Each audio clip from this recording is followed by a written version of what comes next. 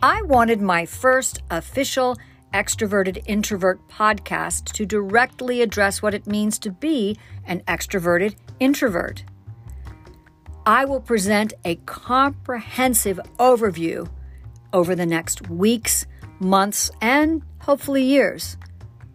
After discovering this about myself, I felt really compelled to discuss it at length. I recently met another self-professed extroverted introvert in Kauai, Hawaii. We had so much in common.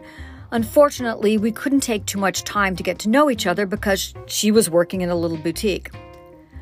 But we definitely felt our brief interaction was comforting and connecting, knowing there are people out there just like us.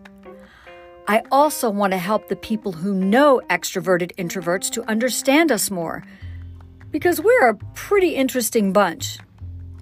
When you hear this rather lengthy list, I guarantee you will recognize a lot of the points.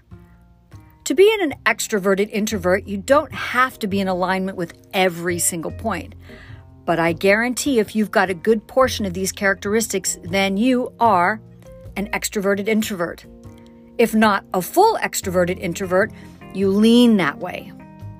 If you like this podcast, which I trust you will, please tell all your friends, family, or colleagues who you think may also be extroverted introverts about it. I really would like to gather together a community for education, discussion, and support. Next week, I'll present the talking, thinking, contemplative, ruminating, and reflecting points. Here's a sneak peek. You